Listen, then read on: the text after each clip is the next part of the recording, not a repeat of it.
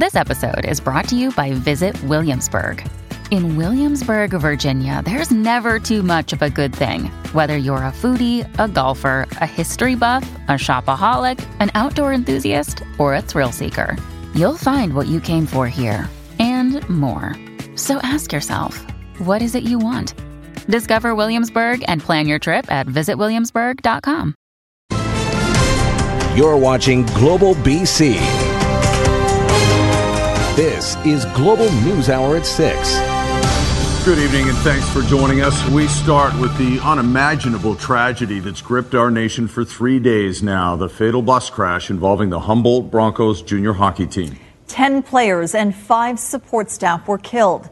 Tonight, we're learning about the crash and a heart-wrenching mistake that led to one survivor being misidentified. John Hua begins our coverage. I once was lost, but now I am found. Heads bowed with heavy hearts. Why did this happen? I would love to stand up here as a spiritual leader and say I have all the answers, but I don't. The healing has barely begun in Humboldt, Saskatchewan. I don't know why. A small community grieving the loss of 15 members of their beloved Broncos after the junior hockey team's bus collided with a heavy tractor trailer on Friday. Everyone knows someone, and it's been tough for everyone. Shortly after Sunday's emotional vigil, an unimaginable mistake was discovered. Xavier LaBelle, who was pronounced dead, is still alive in hospital. The family of Parker Tobin told it was their son who was killed in the crash. I can't even fathom, and I don't think enough could ever be said. All I can do is offer our sincerest apologies. Friends of the talented goaltender left in disbelief. And he just said Parker didn't make it. Unfortunately, that man that you've been hearing about was a different player and not Parker. How this happened added to the many question marks surrounding this tragedy. We're still working to determine the cause of the collision, the circumstances surrounding it. All of those things are being looked into. This intersection has claimed lives before. 6 people died here 2 decades ago. The Rural Municipal Council wants rumble strips added to the lights already on stop signs. That is a major intersection, and it is a dangerous intersection. As many wait for answers and solutions, support for this community is already here. Former NHLer Sheldon Kennedy, who also lost 4 of his Swift Current Broncos teammates in a bus crash in 1986, sharing his journey with survivors. If you're having these thoughts and you're feeling this way, those are normal for what you went through. And we know that today. We didn't know that 30 years ago. Kennedy also knows once the shock subsides, that's when the grief really sets in. Like the flowers around center ice of their home arena, the rest of Canada and the world continues to wrap Humboldt in its collective embrace. John Hua, Global News. And reporter Quinn Oler joins us live from Humboldt tonight. Quinn, so many questions still about what happened. How are people coping there in Humboldt? Well, Sophie, now we are a couple days after. I think the magnitude of this tragedy is finally starting to set in. One of the things that's been repeated time and time again is that people here need to speak to each other about what has happened, come together and grieve together, because the only people who know what they're going through are them. They're also being asked to reach out for support from professionals in the area. Crisis support workers are in place in the community still, and they will be for quite some time for what will be a long road ahead to recovery. The reality is a lot of the supports are going to disappear in a week or 2 weeks, and that's when the real hurt and heartache for the families and in the community. That's when those voids are going to need to be filled, and so I guess that's the continuing unique calling that we have. Is we're not just on the outside. Our church is here. The church, a lot of members of the community coming together to support each other, the key. So what is the Hockey League doing to help the victims, Quinn?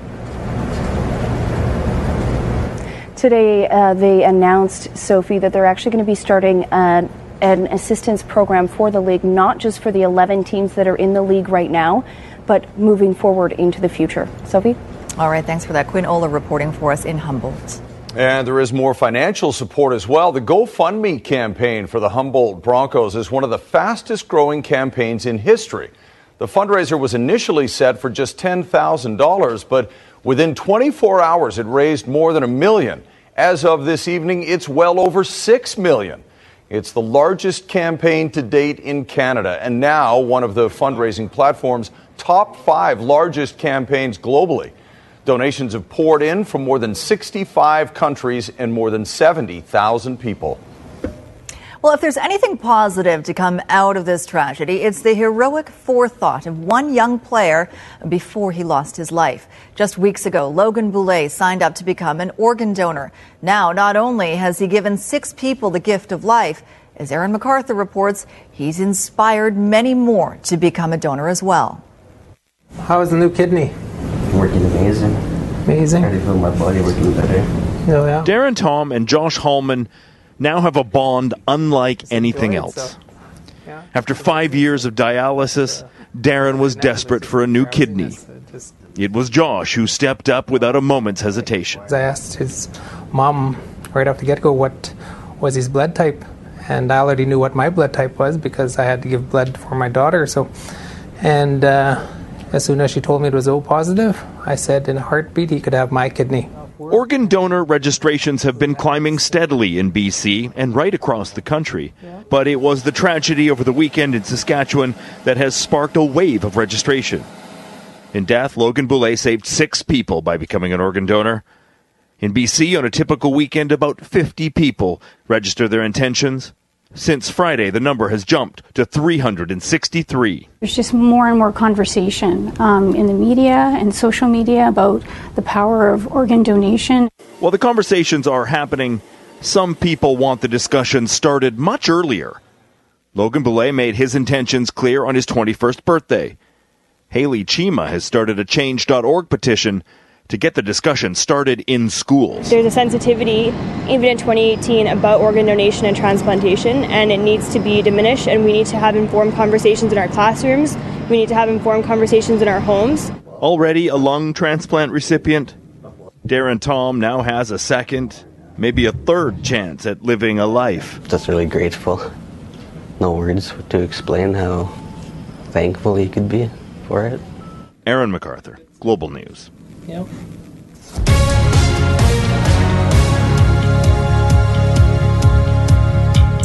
We have some breaking news for you now from Vancouver. There is a heavy police presence at West King Edward and Crown tonight. VPD is on scene investigating a single vehicle accident that has claimed the life of a Vancouver man.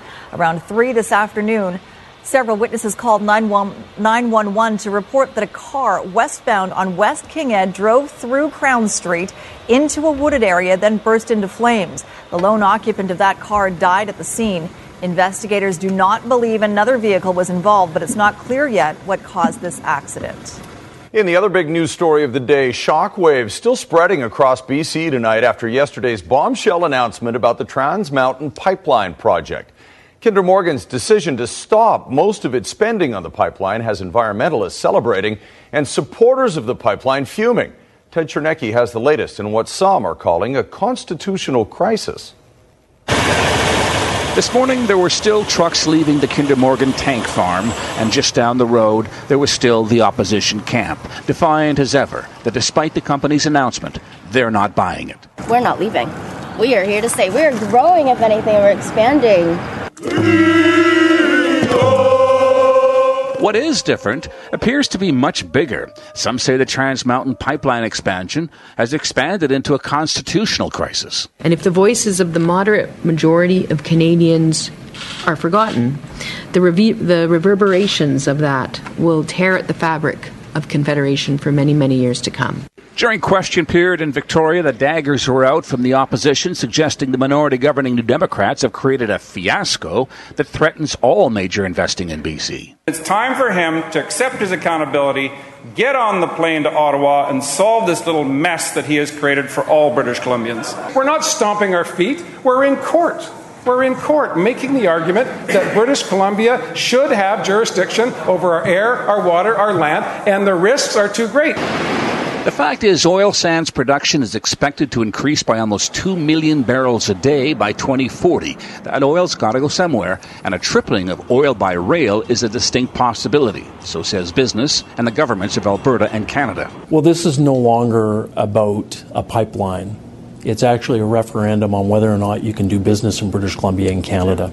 And following Kinder Morgan's announcement over the weekend that it will suspend all unnecessary Trans Mountain pipeline twinning until May and possibly forever after that, there followed renewed threats from Alberta of an escalating trade war. Alberta is prepared to do whatever it takes to get this pipeline built, including taking a public position in that pipeline. The ball is now clearly in Ottawa's court. Ted Chernecki, Global News. Well, let's talk about that now with Keith Baldry, who joins us from Victoria. The federal angle now, Keith, the Prime Minister certainly doesn't seem to be flinching.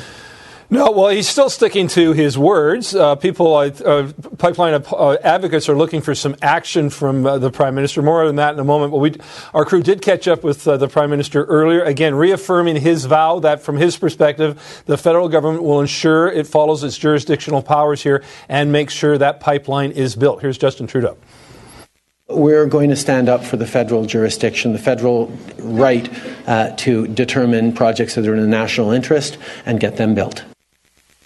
So what type of action could Trudeau be contemplating? I'm told by some fairly high-ranking officials that they're looking at everything from examining the transfer payments that goes Victoria's way. The BC government gets about $9 billion a year from Ottawa for a variety of transfer payments, including healthcare. That could be reduced by some amount. They'll also be looking at the various federal, provincial partnerships that exist out there. But get ready for Rachel Notley and Justin Trudeau to take more action than we've seen in the past. This is going to be quite the war between now and May 31st. Oh, it's getting interesting. All right. Thanks very much, Keith Baldry in Victoria. The suspect in a frightening sexual assault involving a young girl in her Surrey home appeared in court today. Anthony David Trevelyan is charged with break and enter, sexual assault, and sexual interference of a person under 16. Our Grace Key was in court for his appearance. Grace, what are we learning about Trevelyan? Well, we know Trevelyan is 45 years old, a resident of Surrey, and does have an extensive criminal background. So Trevelyan is accused of breaking into a Surrey home by 132 A Street Thursday around 4 o'clock in the morning and sexually assaulting a young girl. A resident confronted him and he ran out the back door. He was arrested the next day.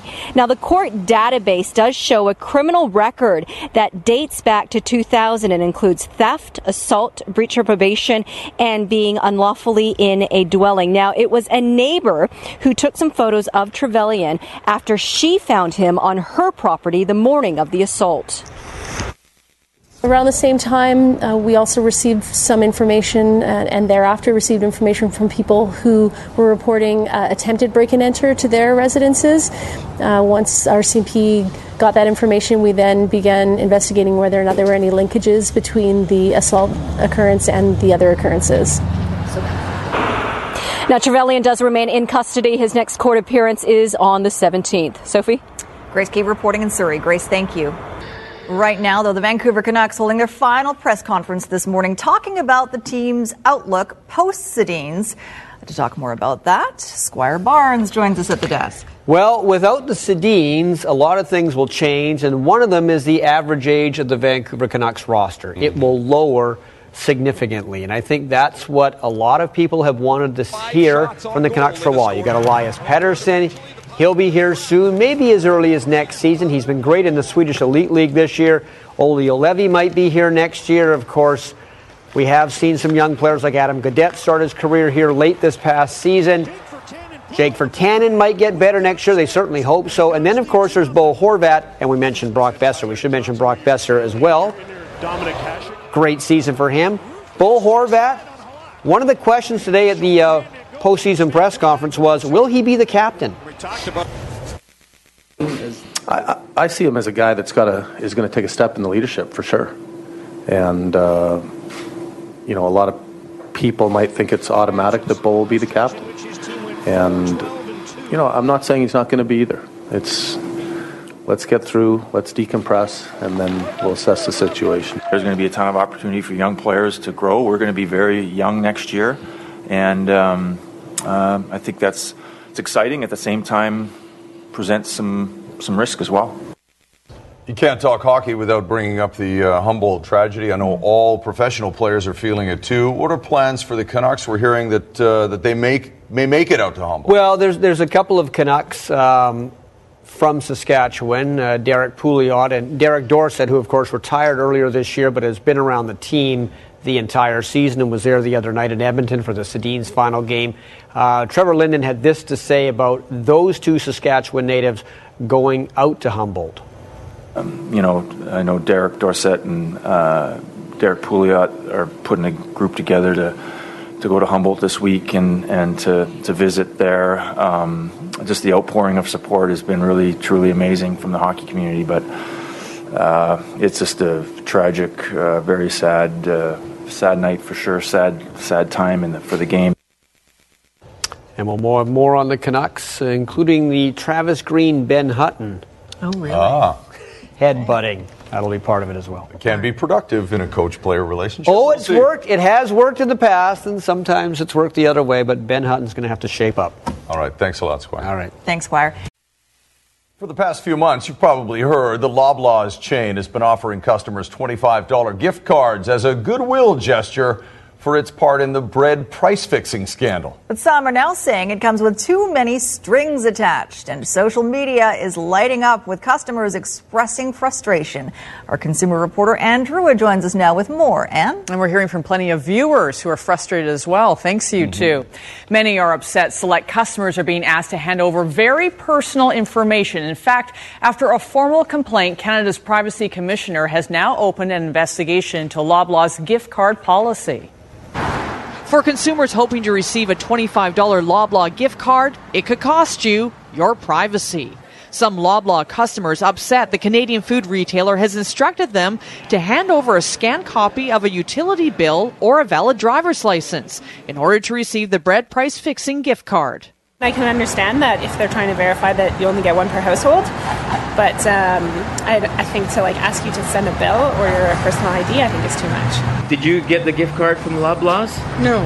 You didn't? Okay. No, because I heard all the commotion, so I just left it alone. Some customers who've registered for the card have also received an email stating your utility bill or driver's license will not be used for any purpose other than to verify your eligibility to receive a $25 Loblaw card and will be destroyed as soon as the verification is complete. And if we do not receive this information within 30 days, we will have to reject your registration without further notice. The move causing a firestorm on social media, with customers expressing outrage over Loblaw's request for personal information. Loblaws was all about starting with a good idea, basically trying to make things right with customers, admitting they were at fault.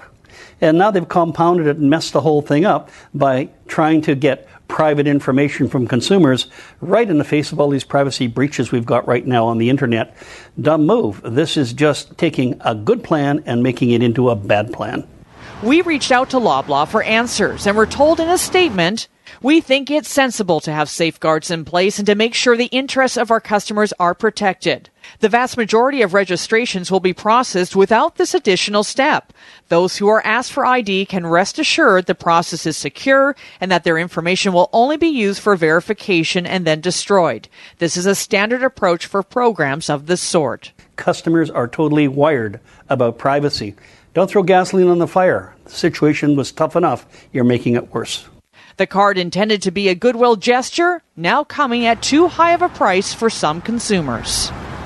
And affected consumers who wish to share comments or information around the $25 gift card can do so on the Office of the Privacy Commissioner of Canada's website, where they have a comment form. This can all be done anonymously. And if you have a consumer issue for me, there's my email address at consumermatters@globalnews.ca. Very good. Thanks, Ann. Thanks, Ann. Well, while many of the new transit projects in Metro Vancouver are utilizing the latest technology, one being proposed for Richmond is going old school in a big way. That's right. It involves dusting off a tram line that hasn't been used in Steveston for 60 years. Tanya Beja explains. It's a piece of Richmond's history that may soon get a new lease on life.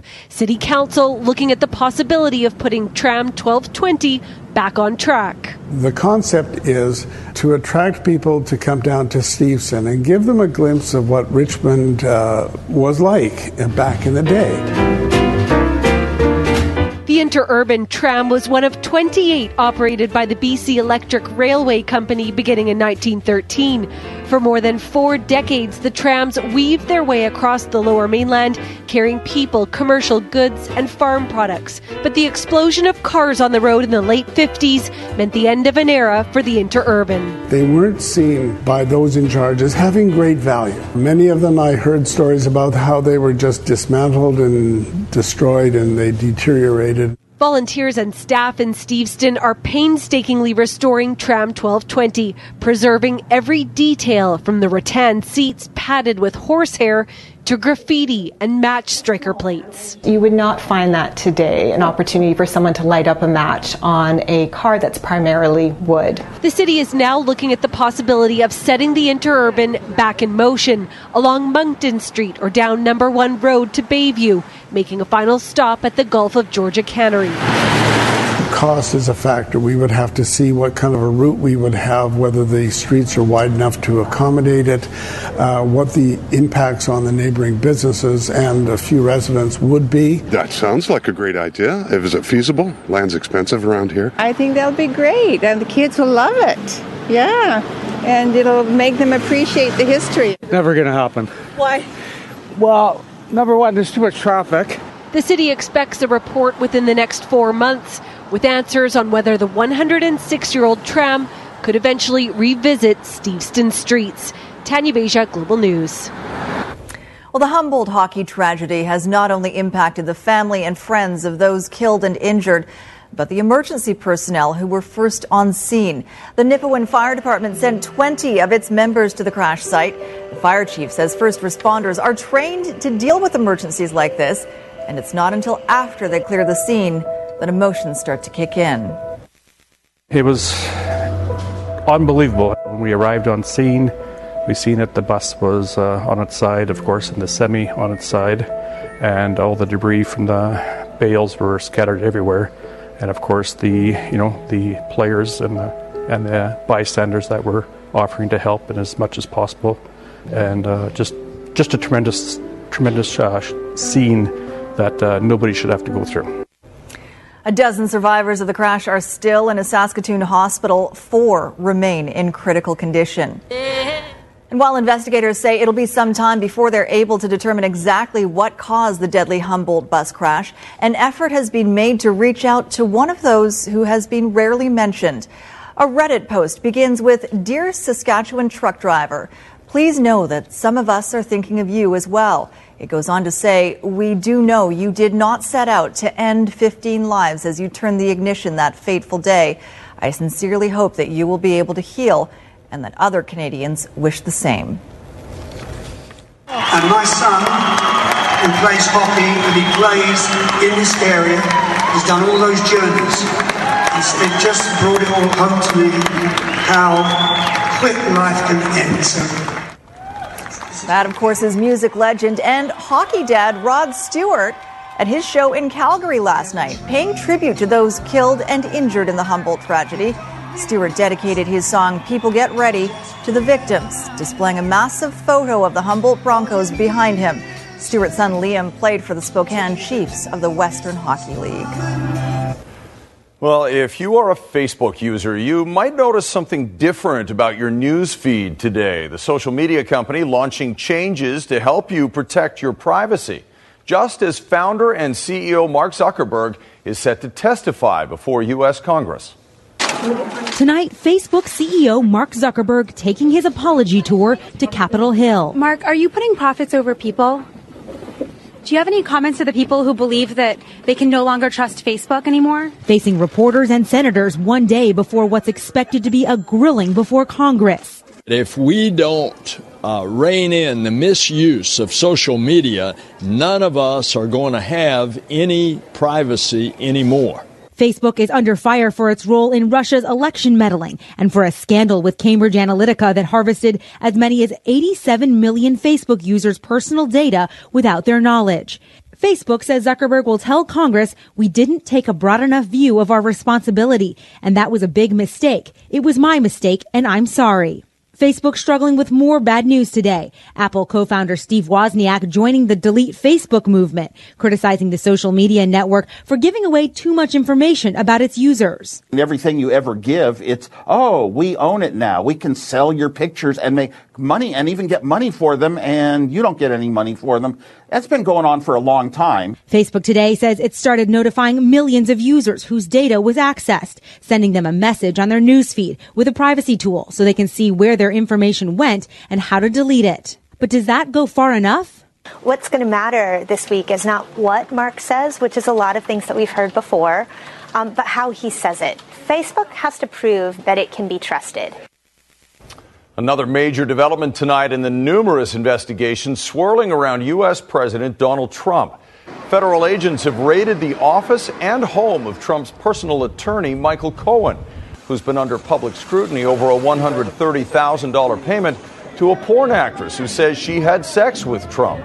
The raid was based, at least in part, on a referral from special counsel Robert Mueller, who's investigating possible ties between Russia and the Trump campaign. Trump is calling the raid on his lawyer a disgrace and calls the Mueller investigation an attack on our country. In Health Matters tonight, a warning today for oyster lovers. The BC Centre for Disease Control says a norovirus outbreak is being blamed on people eating raw oysters. About 40 cases of acute gastrointestinal illness have been reported since March 18th. It's what kept me off work last Monday.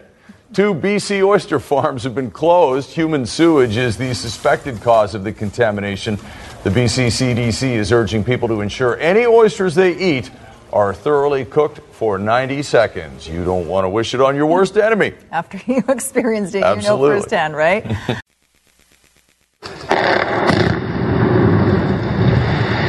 It all looks pretty good to start with, but after the forecast, we'll show you how this implosion turned out to be a disaster.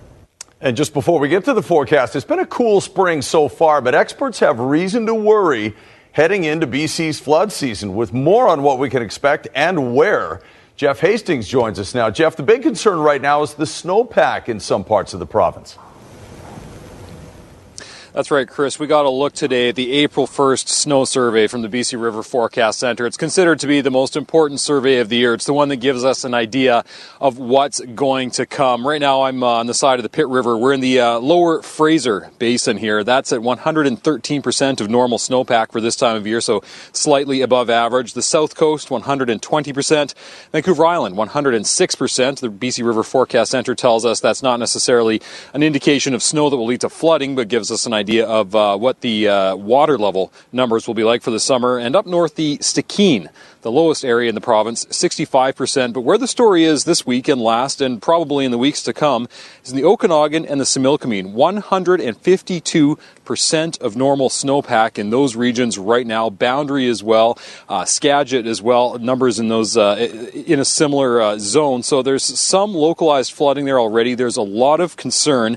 They are taking measures to mitigate that flood risk, and the River Forecast Centre told us earlier, though, they're not sure what's going to happen. They told us about what conditions would need to occur for significant flooding to occur. The worst case scenario would be that we stay cool and fairly wet right into mid-May, and then from mid-May for maybe 7 to 10 days have a ridge of high pressure build over the entire province and create extreme temperatures. So BC as a whole right now is 127% of normal. Most of those increased numbers are in the southern half of the province, and they might go up. We are in a La Nina year, which means cool, wet weather. There's more storms on the way. So right up until May, we might see these snowpack numbers increasing. Chris? All right, we'll see. Thanks very much, Jeff.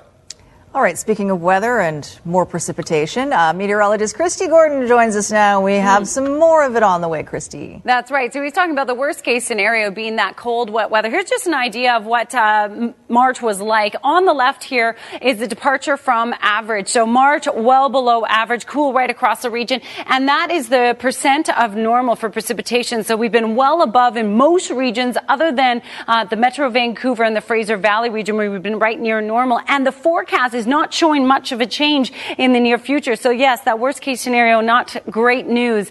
We'll be tracking this closely, of course, as we head into the months throughout spring. And this cold weather has caused for a green start in the Abbotsford Tulip Festival, unfortunately.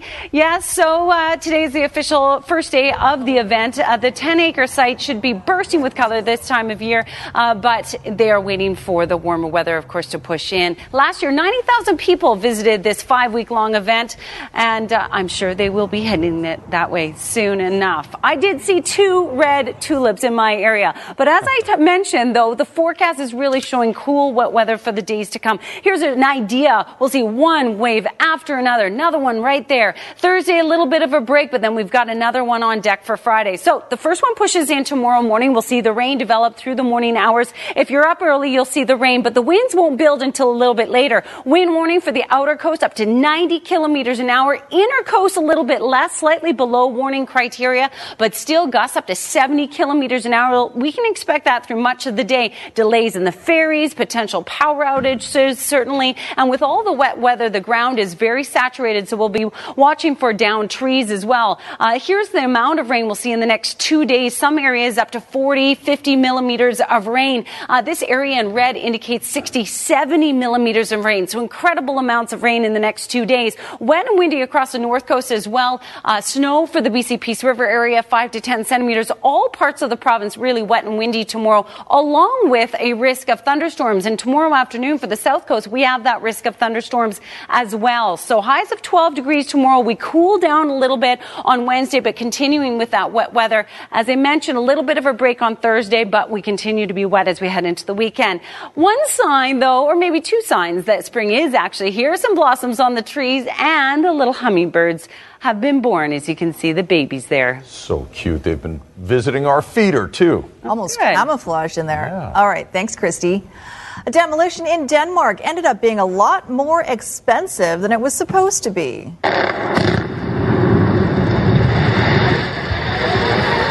Yep, spectators cheered when the implosion first detonated, but then watched in horror as the tower fell the wrong direction towards some other buildings.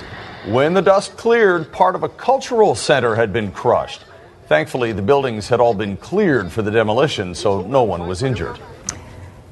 And a little girl playing hide and seek did so well, her mother couldn't find her. She only discovered her when the girl screamed that she was stuck in the washing machine. Rescue crews spent about half an hour cutting her out.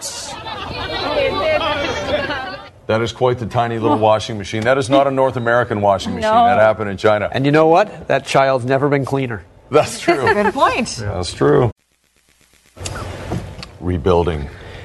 Rebuilding is a key word. It is.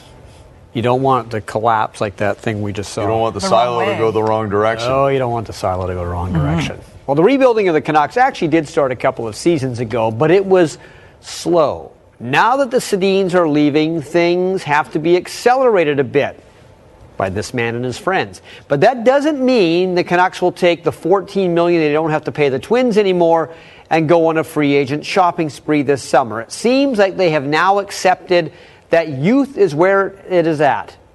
That youth is where it's at when it comes to the future. Is it because Trevor is staring adoringly at you? He is, actually. Other way. I'm the other way. How you doing? Look at you guys. Anyway, sorry.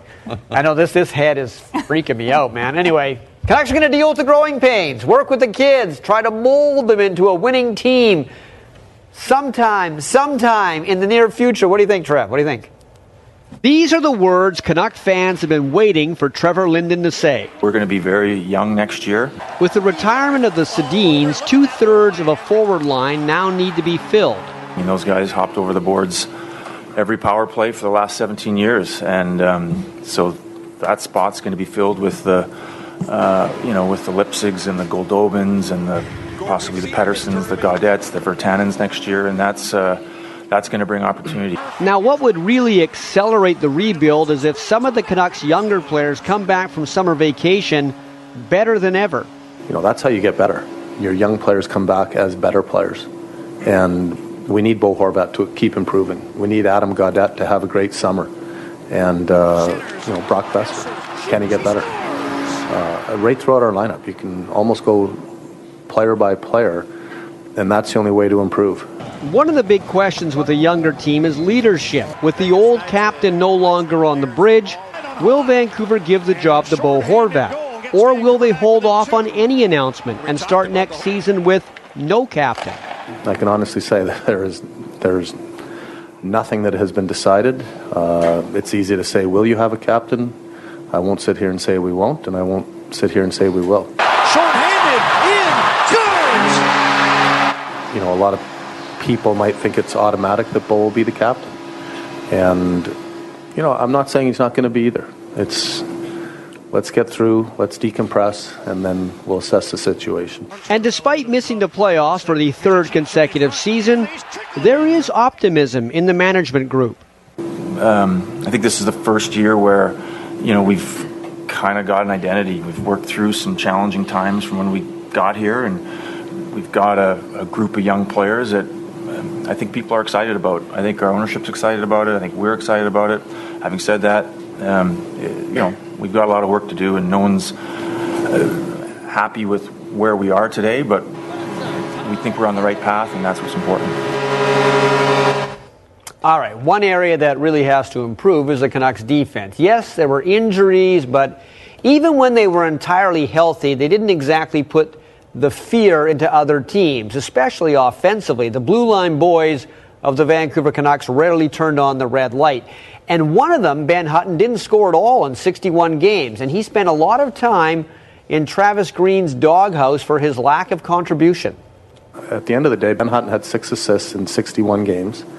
And I wasn't thrilled with some of the things he was doing.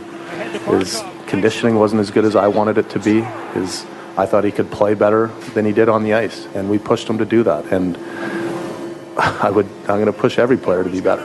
He's right. I mean, whether analytics or the special stats or whatever, we're good. At the end of the day, there was only 6 assists. I didn't score any goals. When I see that and hear that, obviously I'm frustrated, and I want to come back and get my numbers higher. I think his conditioning can be better, and that'll bring an overall.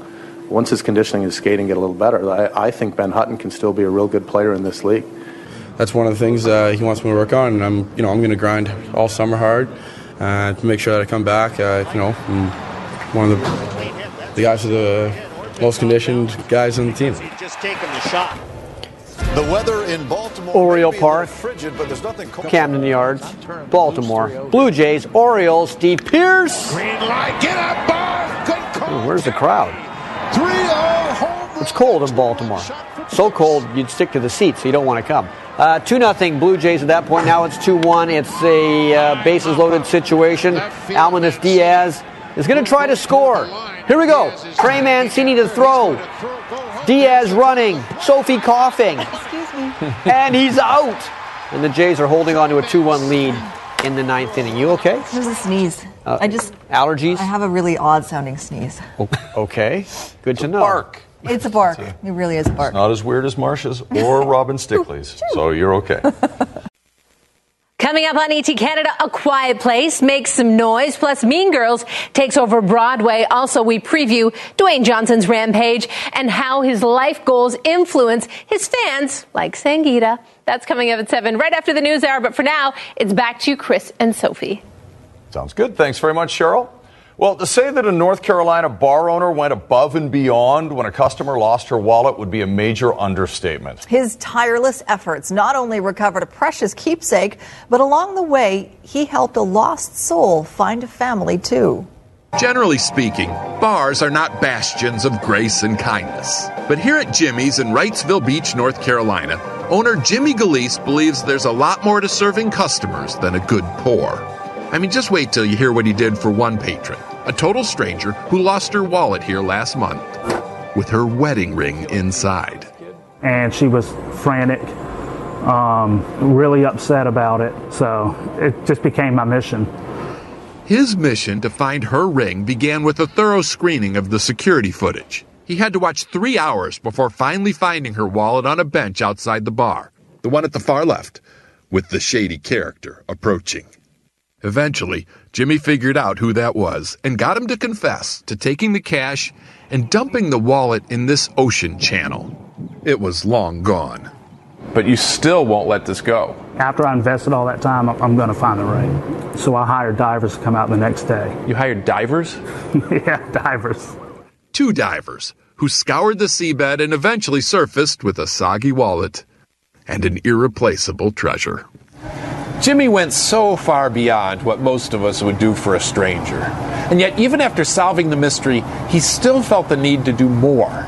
Not for the woman who lost the wallet, but for the thief who took it. 17-year-old Rivers Prather is estranged from his mother.